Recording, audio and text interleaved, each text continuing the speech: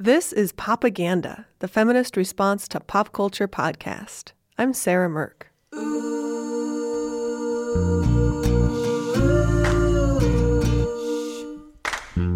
In the last couple weeks, there have been several moments when I've turned on the radio and immediately felt like I've fallen into a dystopian novel. A guy named Reince Priebus is telling the nation that we will be stopping immigration of Muslims. A white nationalist, anti-Semitic guy with a history of domestic violence is going to be a senior counsel for the president. There will be fewer women in the cabinet than there have been since the 1970s. Did I accidentally fall into a time machine or like a Hunger Games situation, or is this real life? Sadly, yes, this is real life. And if you're anything like me, since Donald Trump was elected on November 8th, you've been fluctuating between determined rage and depressed nihilism. 1 hour, I'll be all fired up, ready to go, calling my senators and telling them to oppose Trump's horrendous cabinet appointments. The next hour, I'll feel hopeless and overwhelmed and dissolve into tears thinking about all the terribleness that's in the 4 years ahead and all the terribleness that got us here. Then it passes, like a wave. It's okay to feel sad and it's okay to feel angry.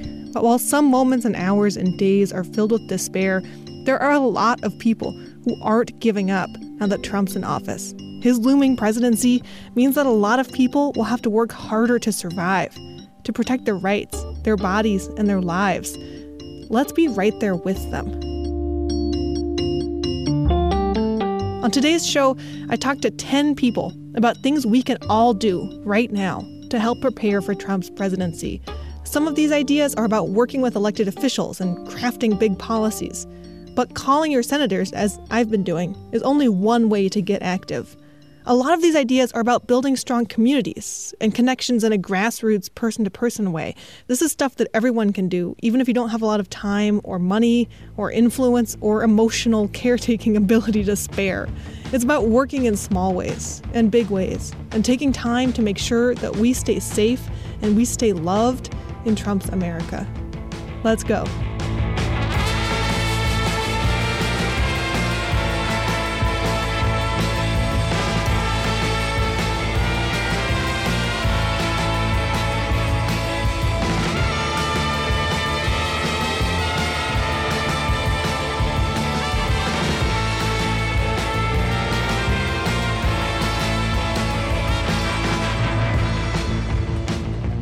Idea 1, write a letter to your senator. All right, I'm here with one of my favorite people, Zahir Janmohamed. Hi. Hey, how's it going, Sarah? Thanks so much. It's an honor to be on the show. Oh, thanks. Can you tell us a little bit about who you are and what you do? Sure. So my name is Zahir. I'm a journalist in Portland, freelance writer. I also teach at The Addict, teach a nonfiction writing class, and I co-founded a podcast called Racist Sandwich. And you personally have a strong background in politics. What's your experience there? So I worked for 9 years in politics. I worked at Amnesty International, where I was one of the directors, focused on the Middle East and North Africa. And then I worked in the U.S. Congress for Keith Ellison as the senior foreign policy aide from 2009 to 2011. So Keith Ellison is a Democrat from Minnesota. He's the first African-American from the state of Minnesota elected to the U.S. Congress. He's also the first Muslim elected to the U.S. Congress. And I was in his office when the Republicans came to power in the Congress in 2010. So when the Tea Party Republicans came in, I was there. What was that feeling like? That was crazy. That was wild. And, partly I saw a lot of this nonsense that we see with Trump. I saw the seeds of that being planted when the Republicans came in 2010. So, for example, in 2010, this new batch of Republicans were shaming Democrats for, I saw them, making fun of Democrats for being gay. I saw their not so subtle anti-Semitism. I saw them, shame my boss for being Muslim. I saw them going after, young staffers of color. These are people who were elected to office.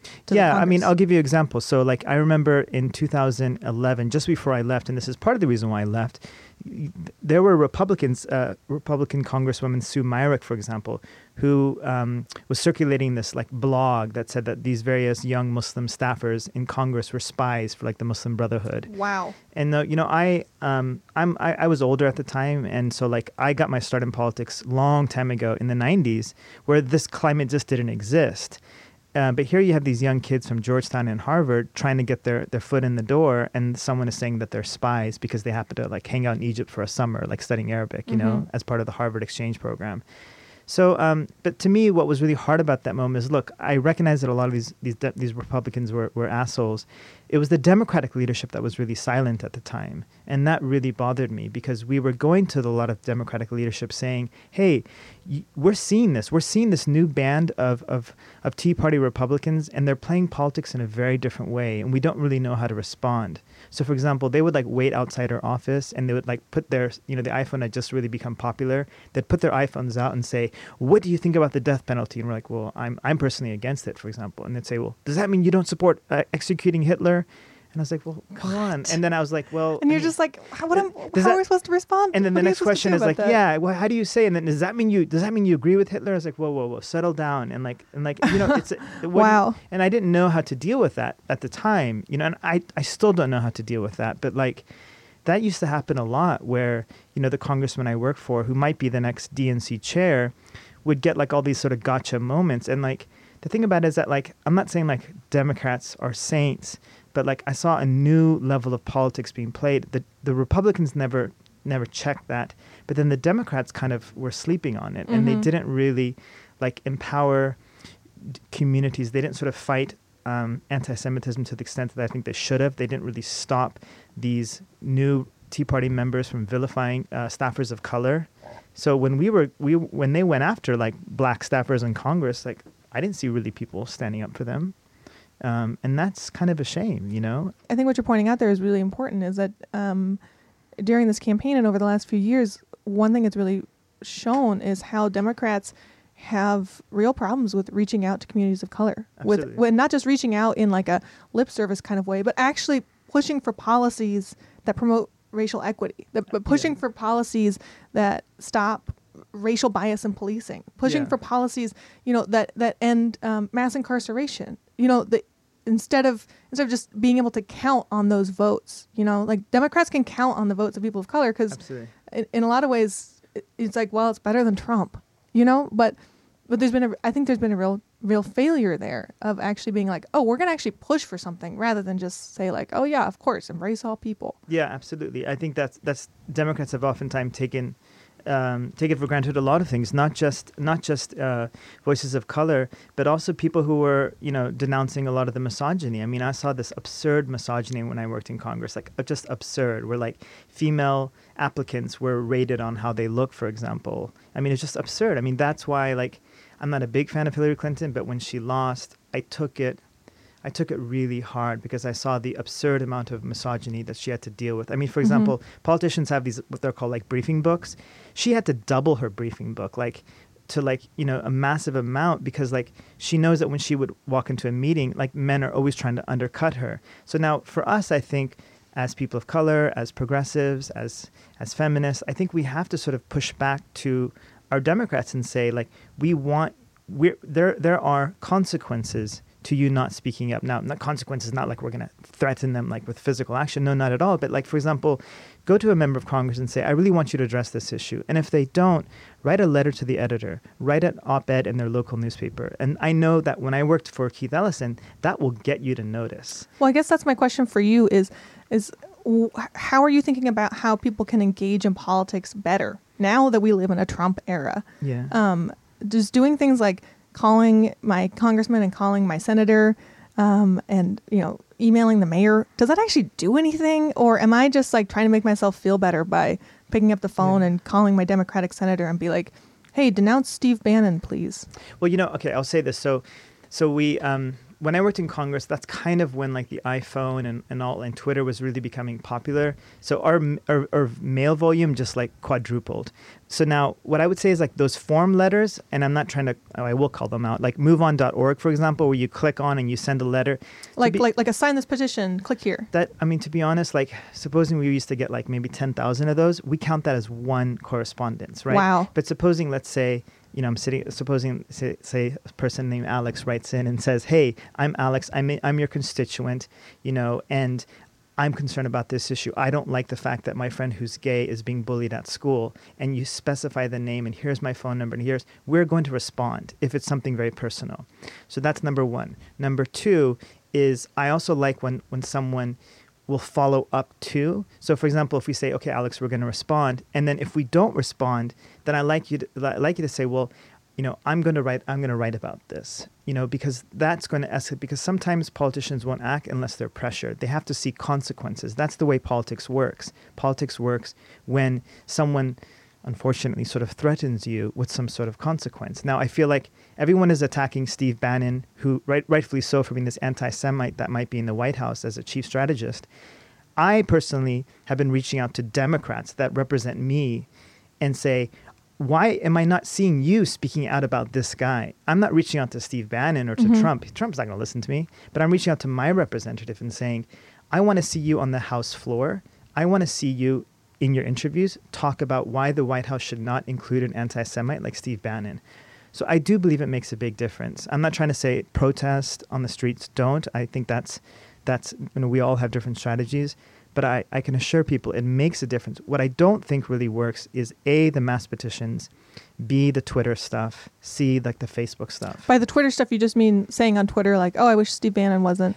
I mean, like, if you have like a massive following on Twitter, if you're like some sort of celebrity and you tweet like and you tag a member of Congress, yeah, you'll get noticed.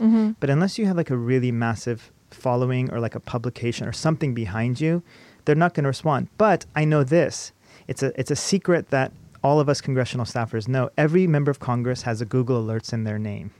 Every single one. And they actually read that? Oh my God, I cannot tell you. We would sit in the back of these like congressional hearings, and all of a sudden you'd see this member of Congress and he'd pull out his phone and he'd be like, oh my God, I cannot believe someone in Denver, Colorado is writing about me. And I would be like, yo, that's like a blogger with like 2 people on his blog. Do you know what I mean? Following his blog. But they actually read it. That's God, I cannot tell you. They get so irritated. So like but Twitter is different, right? Because Twitter is such like, it's like drinking out of a fire hose. But if you have a blog and you say, for example, my member of Congress, I still am a California voter, is Ami Bera in Sacramento. And if I say, where is Congressman Bera talking about this anti-Semitism that's creeping into the next White House? And if I write a post about it, that's gonna get somewhere. He's gonna say, okay, one of my voters is concerned. I'm somebody who's really active on Twitter and active on Facebook, and I feel like there are great political uses for that. It's a great place to find and build community. It's a great place to share resources, to share ideas, and to share articles. But I think what I'm hearing from you is that your activism has to extend beyond Twitter. It has to extend beyond Facebook. If you're posting a tweet that's shouting about Steve Bannon, pick up the phone and call your Democratic representatives or whoever your representatives are. Yeah, and also shout on the phone about it. Totally. I mean, I do think... or write a blog post about it and publish it. Totally. I mean, I don't mean to sound like a grouchy old man, because I do think Twitter and Facebook are hugely important. So don't run away from Twitter and Facebook. Like, these are such important organizing tools.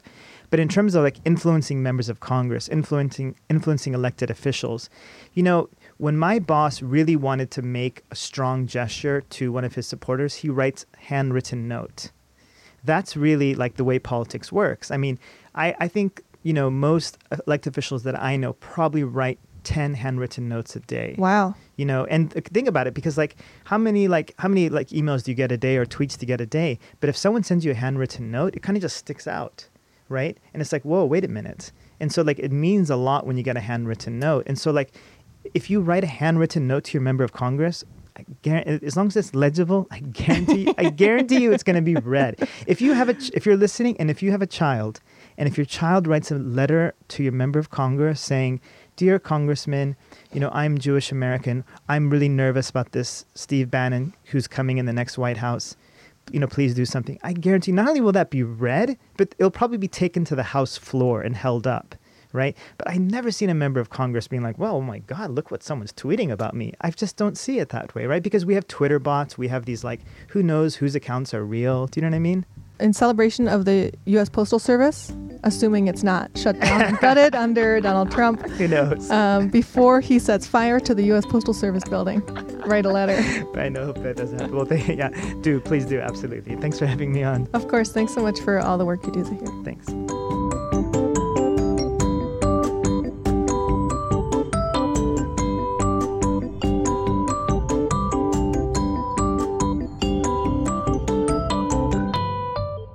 Idea 2, support your local abortion fund. You know those people who are somehow both very personable and friendly and, like, the hardest fighting, most determined person you know? Yeah, one of those people is Renee Bracey Sherman. Hi, my name is Renee Bracey Sherman. I'm the Senior Public Affairs Manager at the National Network of Abortion Funds. The National Network of Abortion Funds helps people access an abortion when they want one. So, abortion, as you know, is a protected right in this country, thanks to Roe v. Wade. But the procedure is more expensive than some people can afford. And as right-wing groups have campaigned to shut down abortion-providing clinics around the country, some people have had to drive hundreds of miles to get abortions or even fly across the country. The National Network of Abortion Funds works with 70 abortion funds around the country to help people deal with those financial and logistical barriers. And Renee, no surprise, is really worried about what will happen to reproductive rights under a Trump-Pence administration. A lot of people have been saying, oh, well, let's give Trump a chance. You know, he made all these grandiose promises. I don't think he's really going to do them. He's going to. He has shown us who he is, and he will, make sure that we do not have access to health care, particularly reproductive health care. Misogyny and white supremacy are living in the White House very openly, and we need to be vigilant. He has all of these ideas about how he's going to bring the economy back and bring jobs back, but he's not going to be able to accomplish any of those things.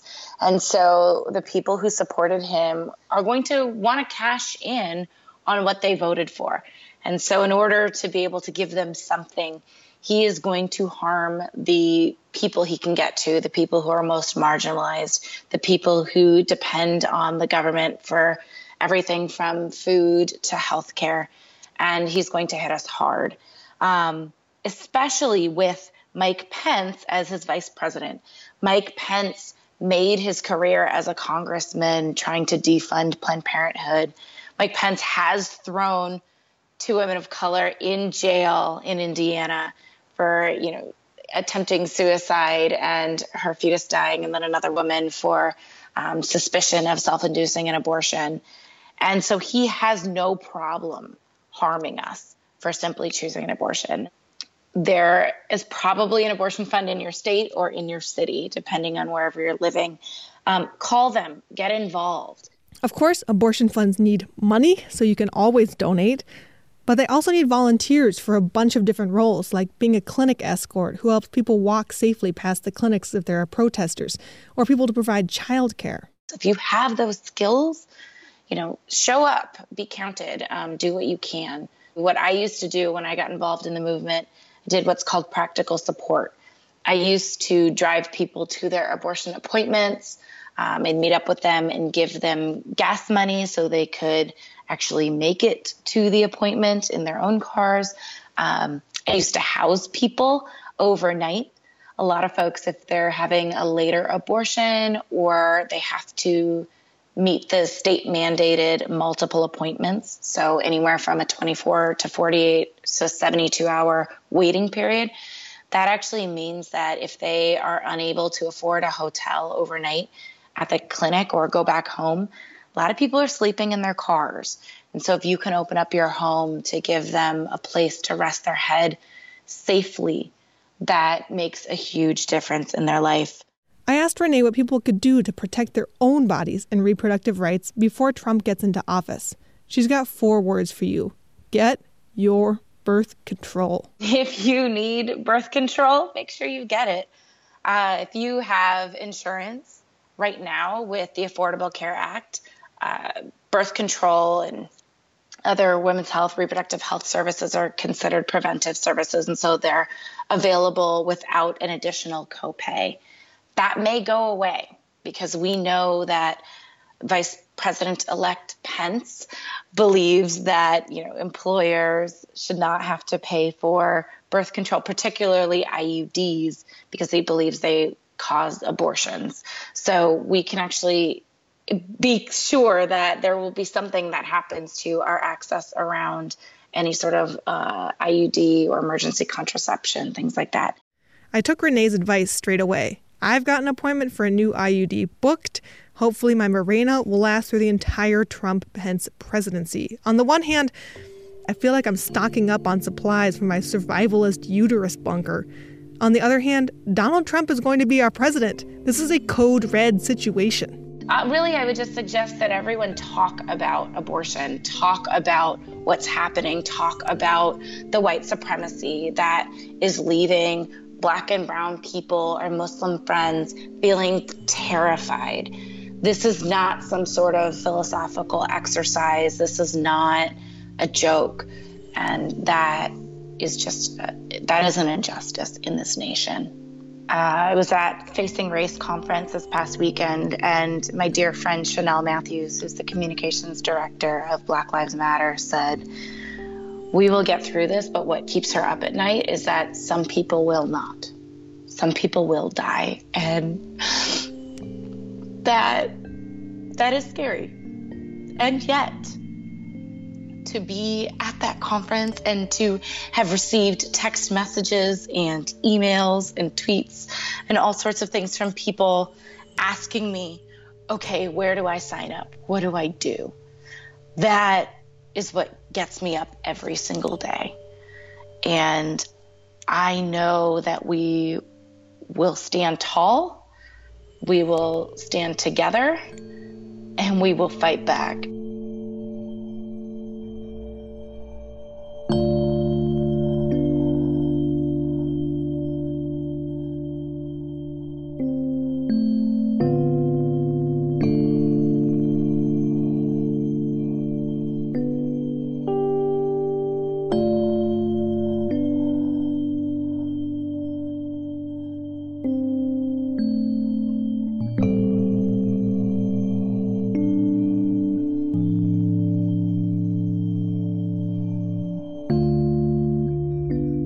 Idea 3, stop fake news.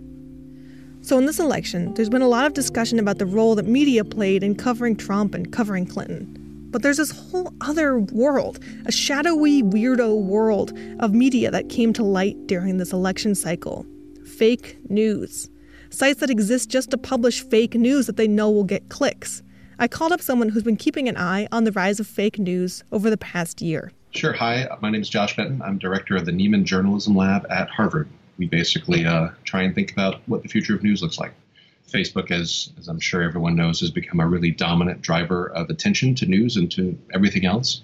And, Facebook has an amplification quality, right? People who have friends who are in a certain demographic group or with a certain geographic group or a certain ideological group, they tend to share self-reinforcing ideas. This is about making money. Because Facebook drives the online advertising economy, people looking to make a buck figure out how to game that system. 5 years ago, they might have been gaming search engine optimization rankings. But now, they're publishing fake articles about how, say, Hillary Clinton is paying anti-Trump protesters, and that drives traffic to their sites and to their advertisers. The spread of conspiracy theories and urban legends has always been a staple of the internet. But in this election, fake news seems to have had a real, measurable impact. From August until Election Day, fake news articles had more reach on Facebook overall than all real news articles. That means that conspiracy theories and misinformation weren't limited to a fringe group of guys in the basement. They were being shared by millions and millions of people, including, for example, the mayor of Joshua's hometown in Louisiana. The piece I wrote about, I went back and looked at the mayor of my hometown's Facebook page. I don't know him, but I knew he was the mayor. And he was sharing things such as Pope Francis had endorsed Donald Trump. That was one story. And South Louisiana is a heavily Catholic area, so that was a significant story. Barack Obama had finally confessed that he was born in Kenya, that Hillary Clinton and the FBI agent who was investigating Hillary Clinton was suspiciously murdered, strongly implying that Hillary Clinton was behind that. These sorts of things. That Pope Francis story, it was shared over 860,000 times on Facebook. How many people saw that? And how did it affect their votes? I asked Joshua if he knew where those stories came from. Yeah, those were all imaginary news sites. I mean, one of the big ones this past cycle was something called the Denver Guardian, which sounds like it would be a newspaper, but is not a newspaper. That was the fake FBI agent murdered story. That story got hundreds of thousands of shares, again, despite being a site that doesn't exist. There are a number of these sites that actually actively mix true stories with false stories, so they're a little bit harder to peg. But I do think the lesson from this past election is that fake news is cheaper to produce than real news. It has a clearer set of heroes and villains than real news. It is uncomplicated, and it connects directly with the emotional core of people, right? Facebook likes to talk about itself as an open platform, as a place where people are sharing the information they want to share. And they sometimes use that to sort of step back from any responsibility they might have to, say, limit the flow of fake news. Facebook has taken some efforts since the election to crack down on fake news. But, they're driven by profit, so who knows whether they'll work to redesign the platform. No matter what they do, it's on us, in part, as news consumers to help stop the spread of fake news. This is about basic media literacy. Before you share something on your social media, click through. Read the article. See where it comes from. See if it's a legitimate news source. And if you see someone else sharing fake news, let them know it's made up. Stop fake news in its tracks. And also just be aware that there are a lot of people on these platforms who are actively trying to fool you. Facebook is a mix of really healthy news and really unhealthy news and garbage. Don't be too quick to share things that seem too perfect, that seem like exactly proving that someone is the enemy and someone is the good guy. That's a tough situation to be in.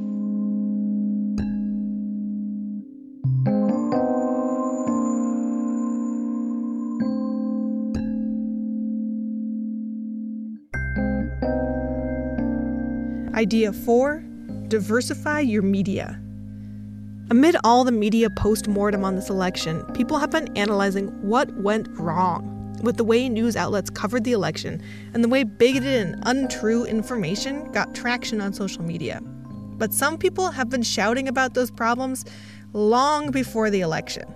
Carlos Maza is one of those people. Hi, my name is Carlos Maza, and I'm a research fellow at Media Matters for America, which is a progressive media watchdog group based in Washington, D.C. Carlos is one of the first people I saw who directly called out the way mainstream news outlets were reporting on Donald Trump and the coded language around his behavior. Way back in May, Carlos put together a video about why we should call Donald Trump what he is, racist and bigoted, not just a, quote, controversial outsider.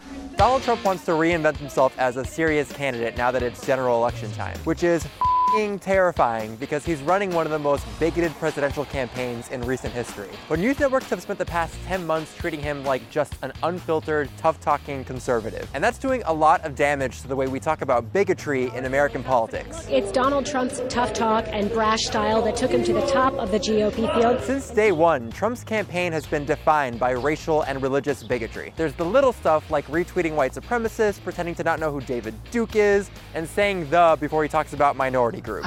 I'm going to do great with the African Americans. I think I'm going to do great with the Hispanics. Seriously, who does that? Then there's the bigger... Now that Carlos's worst fears have come true, I asked him to explain what's been most frustrating about the way reporters covered Donald Trump during this past year.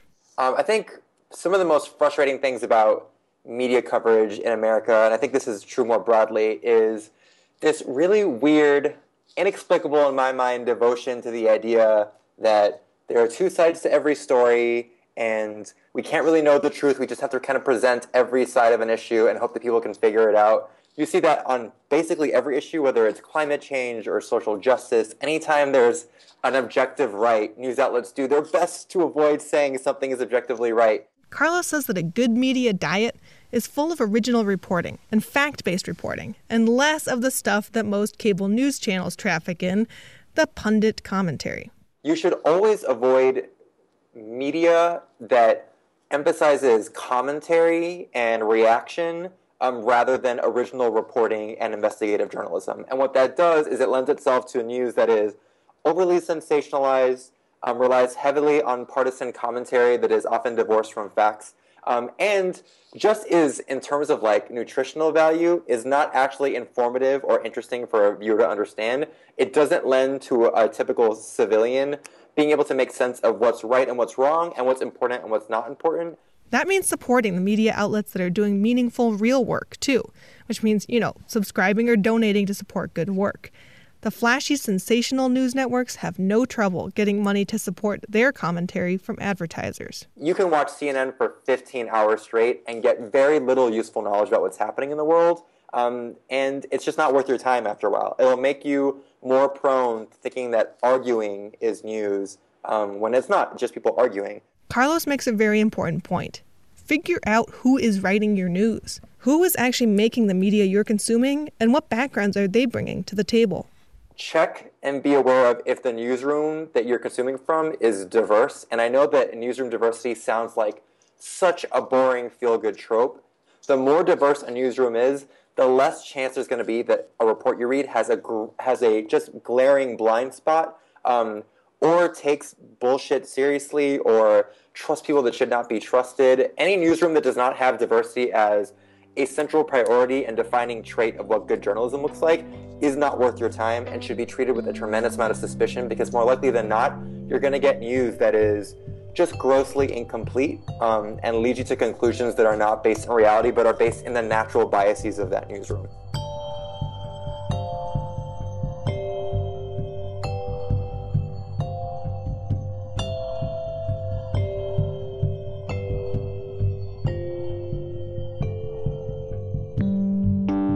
Idea 5. Get out of your echo chamber. So our media can be very damaging in some ways. It can play into our natural biases. But pop culture can also be a force for good when it comes to bias. We've got the psychology to prove it. To talk about the way pop culture can challenge the stereotypes that we hold in our heads, I called up a woman who has a very long job title. Hi, my name is Rachel Gotzel. I'm the co-founder and director of research at the Perception Institute, a consortium of social psychologists, law professors, of which I'm also one, and advocates focusing on the mind sciences in law, policy, and culture. Rachel Gotzel studies implicit bias. That's the psychological term for the way assumptions and stereotypes operate on subconscious levels. You might not even know you feel a certain group of people is, let's say, threatening, for example. But the idea has oozed into your subconscious through your culture, your upbringing, and the media you consume. In a 2016 study called Pop Justice, Pop Culture, Perceptions, and Social Change, Rachel and her co-authors argued that pop culture can be a force for positive good. Movies and TV shows can actually counter the negative stereotypes that deluge us. And what we found was actually very encouraging and not, I guess, completely surprising, since we know pop culture can be extraordinarily powerful in creating negative stereotypes. It potentially follows that it can also be effective and helpful at reducing the bias that stems from those stereotypes.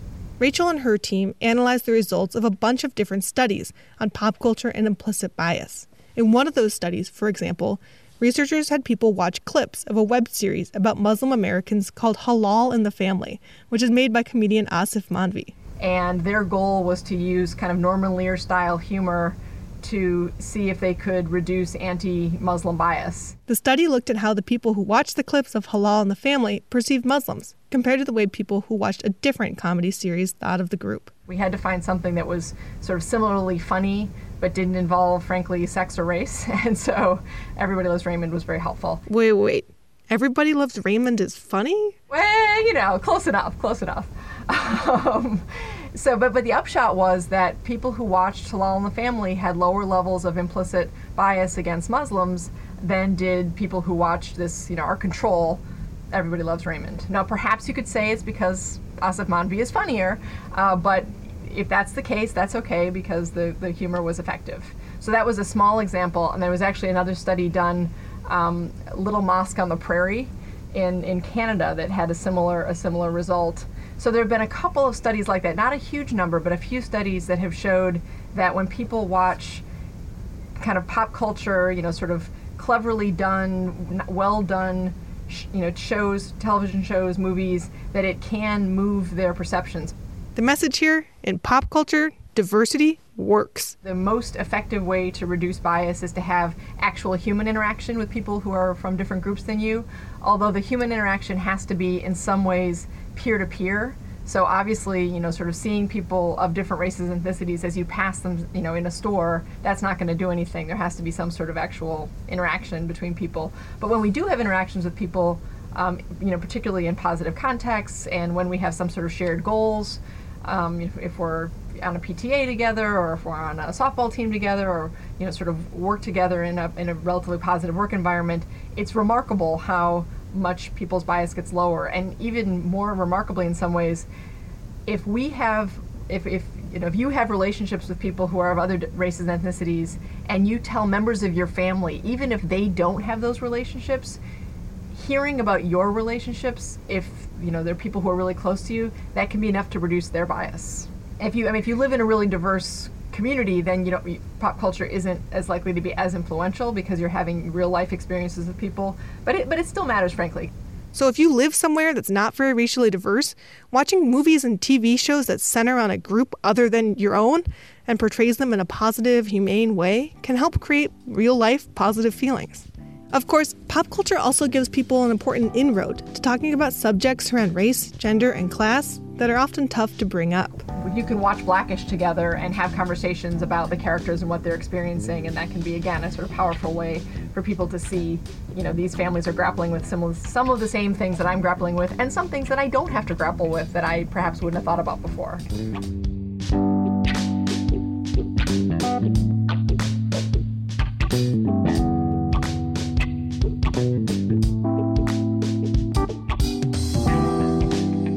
Idea 6, fight ignorance. One of the most dangerous and fear-mongering talking points of the Trump campaign was his idea to ban Muslim immigrants. This is discrimination, pure and simple. There's no other word for it, except, of course, the word Islamophobia. While Trump's election lends this kind of religious-based discrimination terrible validity, bigotry toward Muslim Americans is, of course, not new. It's something journalist Sarah Harvard knows all too well. My name is Sarah Harvard. I'm a staff writer at Mic for the Identities section, and I cover religion, race, and where that intersects with politics. Islamophobia didn't start with Donald Trump. It really intensified right after 9/11, and it even existed before then with, Orientalism being popular among Americans and American politics and American culture. But right now I'm seeing a huge shift where before, Muslim Americans were afraid of systemic violence, but more so in the sense of surveillance and covert operations or entrapment cases, which were happening a lot within our communities, but not in a very, large sense. But now our priorities are shift to basic survival. It's not only that we have to worry about systemic violence or police brutality, because a lot of our Muslim Americans are, African American or Hispanic. But now we have to worry whether or not our neighbors are going to attack us. I asked Sarah what she's most worried about on Donald Trump's agenda.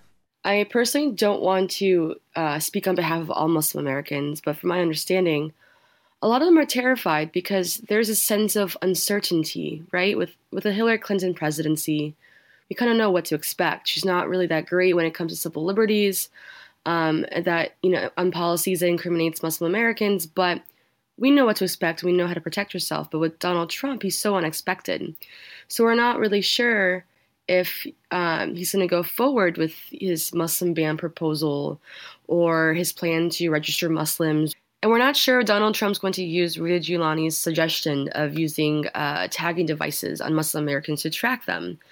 And these things sound so outlandish, As a Muslim American, as someone who's also Japanese American, I would assume that we would learn from our lessons about how horrible it is to put Japanese Americans into internment camps. Never would I ever thought that we would talk about registering Muslims into a database or using tagging devices like they're cattle.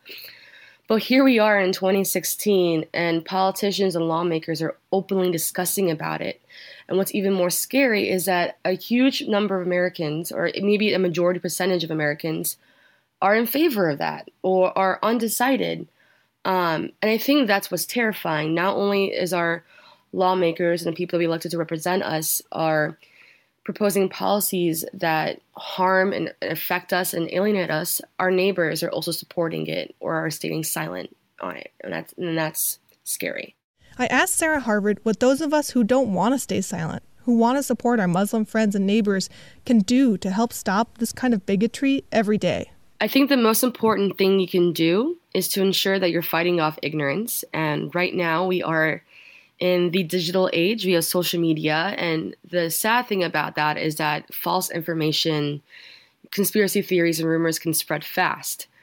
But the good thing about it is that we also have information in our fingertips, and it's limitless, essentially. So whenever you see an Islamophobic post or an article that's very misleading or has a certain xenophobic, Islamophobic agenda, is to counter that.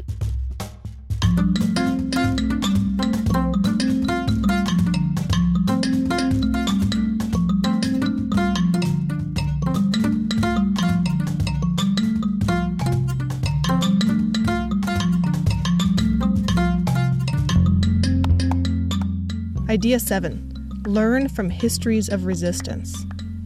No matter what kind of activism you're doing, one person you definitely want to have on your team is a badass lawyer from the American Civil Liberties Union. My name is Chase Strangio. I am a staff attorney at the ACLU's LGBT and HIV project in New York City.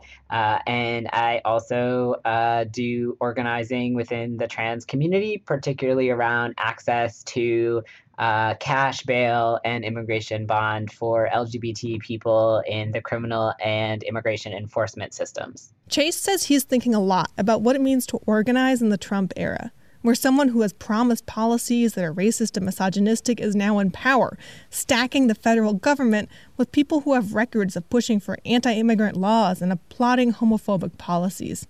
I asked Chase what he's worried about most. One thing that I've been doing a lot of thinking about is, well, how can we provide cash resources to LGBT immigrants who are, particularly immigrants who are undocumented, but really any immigrant who's not a naturalized U.S. citizen. And, going back to the days where we had more cooperation between local law enforcement and immigration enforcement, sort of the secure communities, the, quote unquote criminal alien program, those things have not been enforced as much in cities like New York. But I think we could see an escalation of that. And so making sure that we're getting to arraignments, to people's first court appearances, and getting them out of jail, getting them out of police custody as soon as possible. I think that's something that absolutely we have to be worried about and thinking about, and really building resources for the immigration enforcement crisis that may be coming. One big thing Chase sees on the horizon is that Trump could rescind executive orders that protect LGBT people. During his presidency, Obama signed a number of orders that expand and protect the rights of LGBT people, including a law that bans federal contractors from discrimination, a law that says schools who receive federal funding can't discriminate against transgender students, and a law that protects LGBT people in federally funded housing. In Congress, I think we just have to be vigilant. I think it wouldn't surprise me if we see a lot of anti-LGBT legislation. We don't have, the ability in Congress to stop a lot of that. We no longer have a supportive president that would veto it. So things like potentially a law that looks like North Carolina's HB2 that tries to define sex in a way that's deliberately excludes trans people from the definition of sex. Since Republicans will control both the House and Senate, Chase is clear that working to push LGBT-friendly policies at the federal level might not be the best way to go. While he's a lawyer and spends his energy fighting back against unjust laws through the legal system, Chase knows that the legal system isn't the only route for resistance, especially if the Supreme Court and Congress and the president are all against you. Instead, Chase is looking to get resources and support for people who have been on the ground, organizing to stop deportations, homophobia, and transphobia. I think so much of what needs to happen right now as we gear up for this sort of unknown paradigm is to get resources into the hands of people who are doing the organizing, who have been doing the organizing for a long time.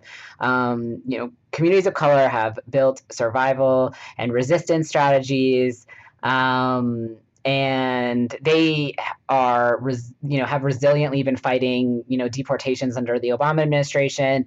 Trans communities of color have been surviving in the face of state-sponsored violence for a very long time. So there are organizations like Southerners on New Ground, like the Trans Latina coalitions, the Transgender Variant and Intersex Justice Project, which is Miss Major's organization in Oakland, those are the organizations that need our money and resources because they're doing the survival work and have been for a long time. We're going to be out there litigating and fighting to hold back the repressive laws that we may see. But again, we got to get resources in the hands of the folks on the ground. While Trump feels like a huge shock, the beginning of a new, more terrible era in our history, in a lot of ways, this isn't new at all. The support for Trump has deep roots in America's history of white supremacy and xenophobia. But for as long as there have been people like Trump around, there have been people resisting bigotry too. I think another thing that we should be doing is reading our histories and understanding our legacies of resistance, because that we don't learn from our history in this country as a general matter. And there's so much to learn. There's so much to engage with. And so I'm hoping that, one thing I'm trying to do is connect with the elders in the trans community in the coming weeks and months, figure out how to build support networks, how to use the law in more imaginative ways, how to lose forward. In the LGBT movement, we're used to winning because we filed cases like marriage equality cases that really don't challenge the status quo in a lot of ways. And so we have to think about ways that we can file cases, even if we know we're going to lose them, but that give people the sense that they have a community of lawyers on their side, that we're going to tell a story of survival. We're going to fight back against what we think are unjust and unconstitutional laws. So I think that's the plan for now. And just to never tire in our insistence that, white supremacy is both the foundation of our country and completely unacceptable. And we have obligations, particularly as white lawyers, which I am, to disrupt that. And so that is really, I think, our mandate moving forward, and to put our bodies and our imagination and our love on the line to really keep the most vulnerable members of our community alive in the face of whatever might happen next.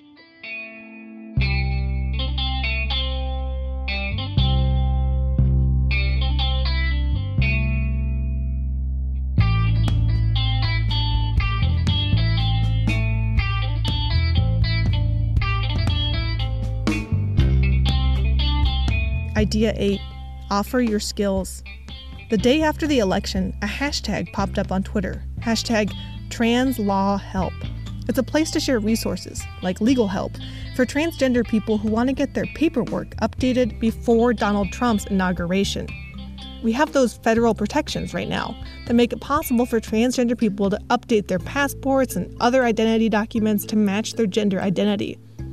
But that might go away under Trump. And the bureaucracy around this right now is intimidating. States vary wildly on how easy it is for trans people to update their gender identity.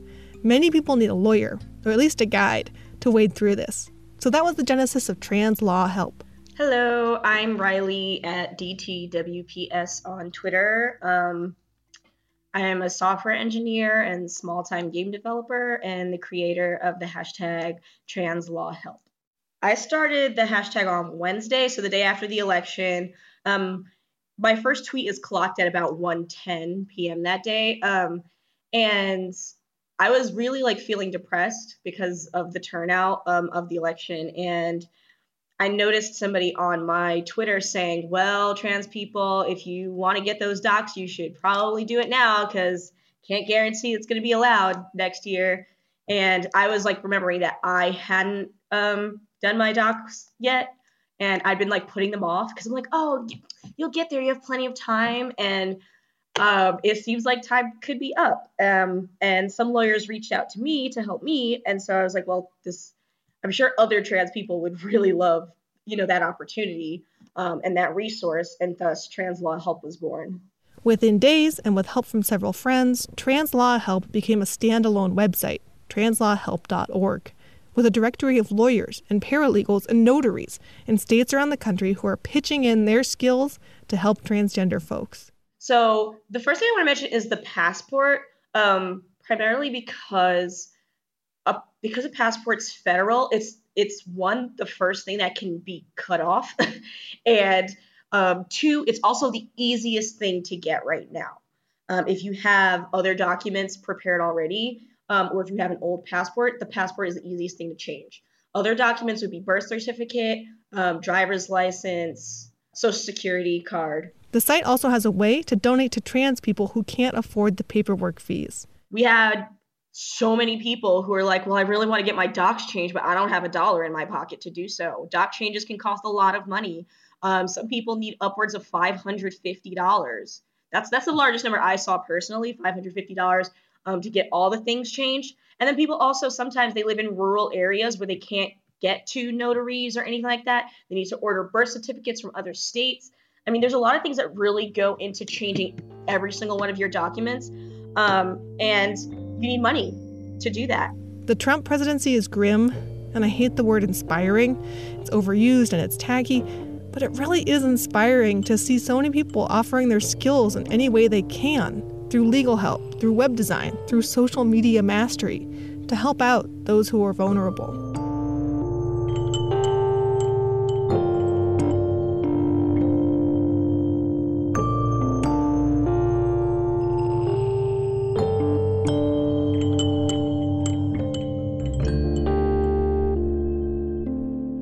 The core of Donald Trump's campaign was one huge promise: build a wall. Well, now that he's coming into office, the huge question is, how will deportation work in the Trump era? How many families will be broken up? How many refugees will be turned away? And what can those of us who know immigrants are good for America do to help immigrant communities in this scary time? Hi, I'm Elisa Wellick, and I'm the executive director of an organization called the Immigrant Defense Project. And we fight for justice for immigrants both in the immigration and criminal justice systems.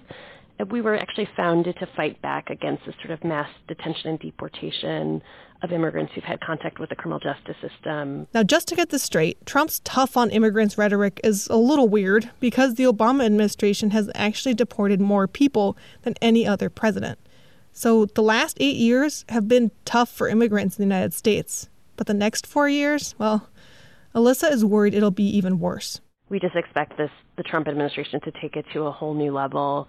So I think a lot of us are thinking right now, what can we try to do with the Obama administration before that administration is over to try to protect as many people as we can. And then especially what can we do at a city and state level to ensure that folks are protected and that, once the Trump administration comes in, that we know their plans are to deport, millions of people and probably, with very little due process. So to have kind of defenses in place to stand up against that. I think what's going to happen is, we're just going to have to be incredibly defensive at the federal level. We know that Chris Kobach, who, designed the SB 1070 law in Arizona, is either going to be in the Trump administration or is one of the main advisors on immigration. And so we know it's going to be very bad. And, what Trump has said is that, he's going to try to deport 3 million people quickly. One idea that's been getting a lot of traction is establishing sanctuary cities. This is an idea that started in the 1980s, actually. U.S. religious institutions started providing sanctuary to undocumented immigrants fleeing violence in El Salvador and Guatemala, refugees who couldn't get asylum in the U.S. thanks to Cold War politics. Now, entire cities are declaring themselves sanctuary sites. These are cities where the local government has said they won't report people's immigration status to federal authorities. There's a really strong movement that's been happening, for now many years, creating sanctuary cities. And so that's something that local governments can do. And I think a lot of politicians are kind of interested in taking steps there, but they need advocates to push on it.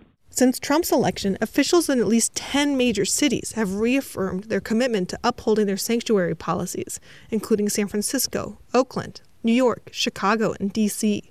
Jeff Sessions, Trump's repugnant pick for Attorney General, has already said that sanctuary cities should face federal prosecution. But the cities are holding strong.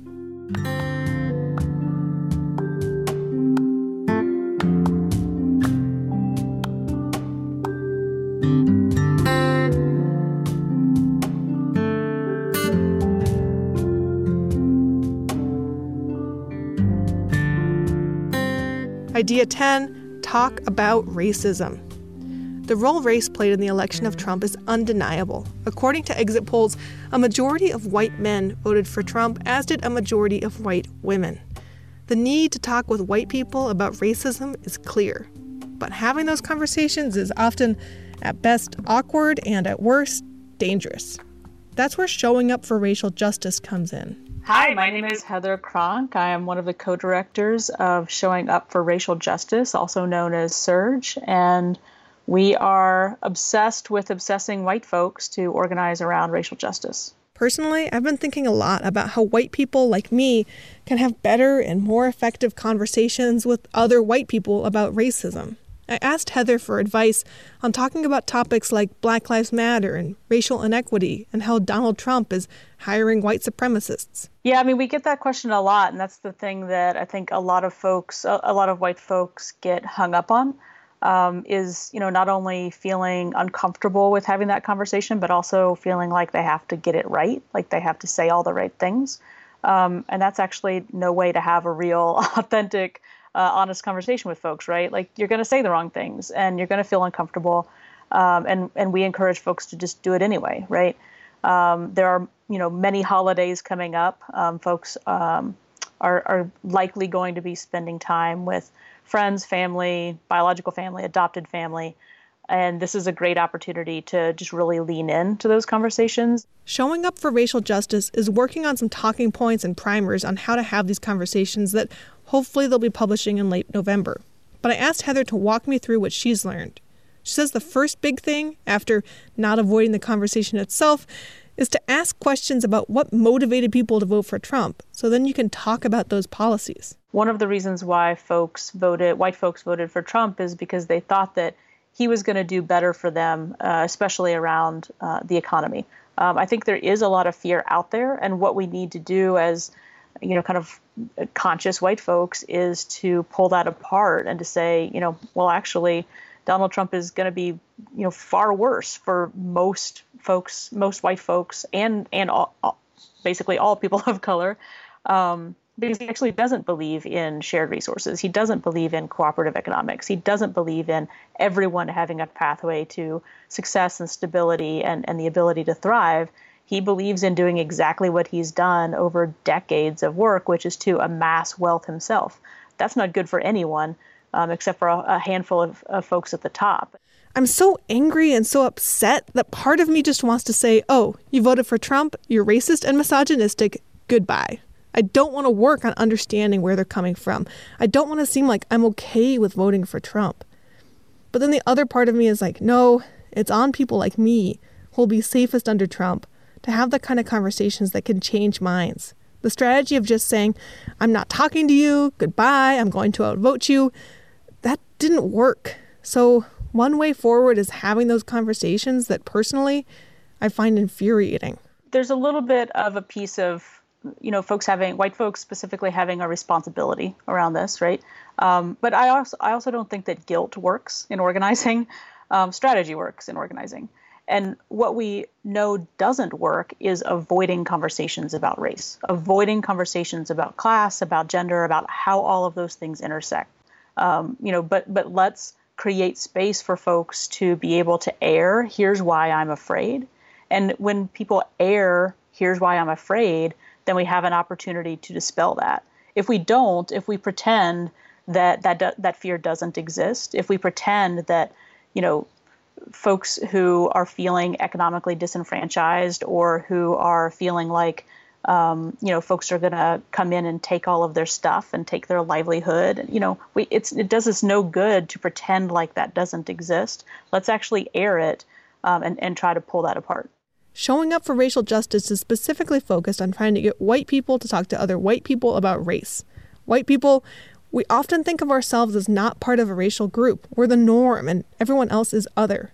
It's not on everyone to have this kind of conversation. But for people who can, it's on us to help make change. Not all white folks are experiencing this election in the same way, right? So I identify as queer. I come out of LGBTQ organizing.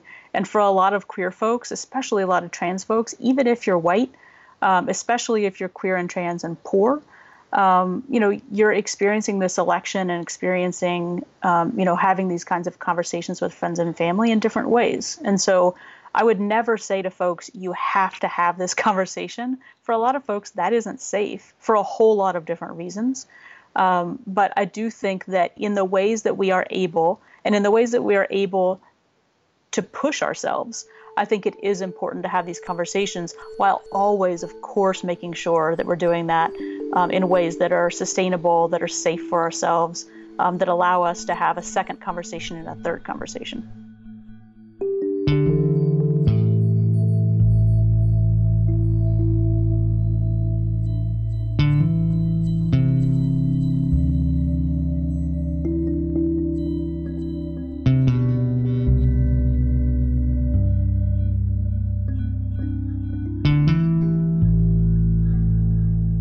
Friends, this is dark stuff. There's no two ways about it. These are hard times. But it's truly inspiring to know the other people who are on our team. We're here to watch out for each other. And although we might all occasionally be collapsing into tears and taking a night off for self-care and friend time and delicious sandwiches, make no mistake, we are here and we're not going anywhere. We've got one president and there's 318.9 million of us. That's 318.9 million chances for resistance.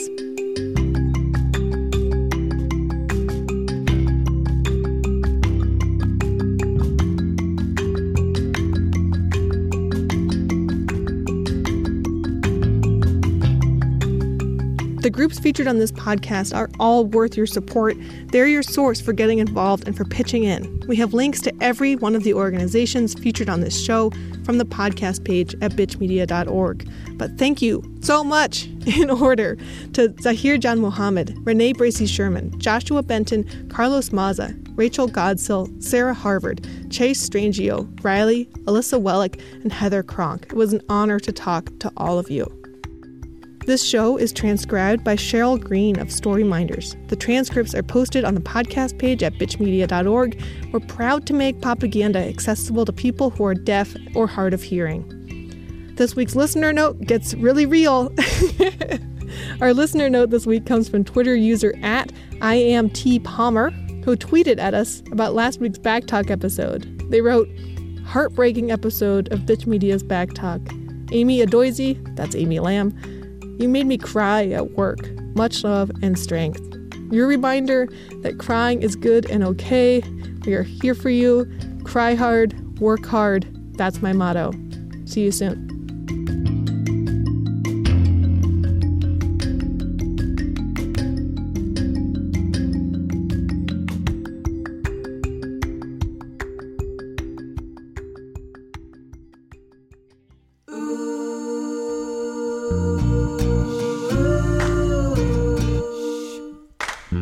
Propaganda is produced by the team here at Bitch Media. Bitch is an independent, nonprofit feminist media organization. We're entirely funded by our Beehive members, subscribers, and like-minded sponsors. So if you like today's episode of Propaganda, please become a member online at bitchmedia.org today. Let us know you liked the show in your order comments. Our jingle is by Mux and Owen Worker. Additional music was provided by Blue Dot Sessions. Look up their creative and minimalist sounds by going to Google and typing in sessions.blue. And the show is produced by Alex Ward at the studios of X-Ray FM, an independent radio station in Portland, Oregon. Thanks for listening.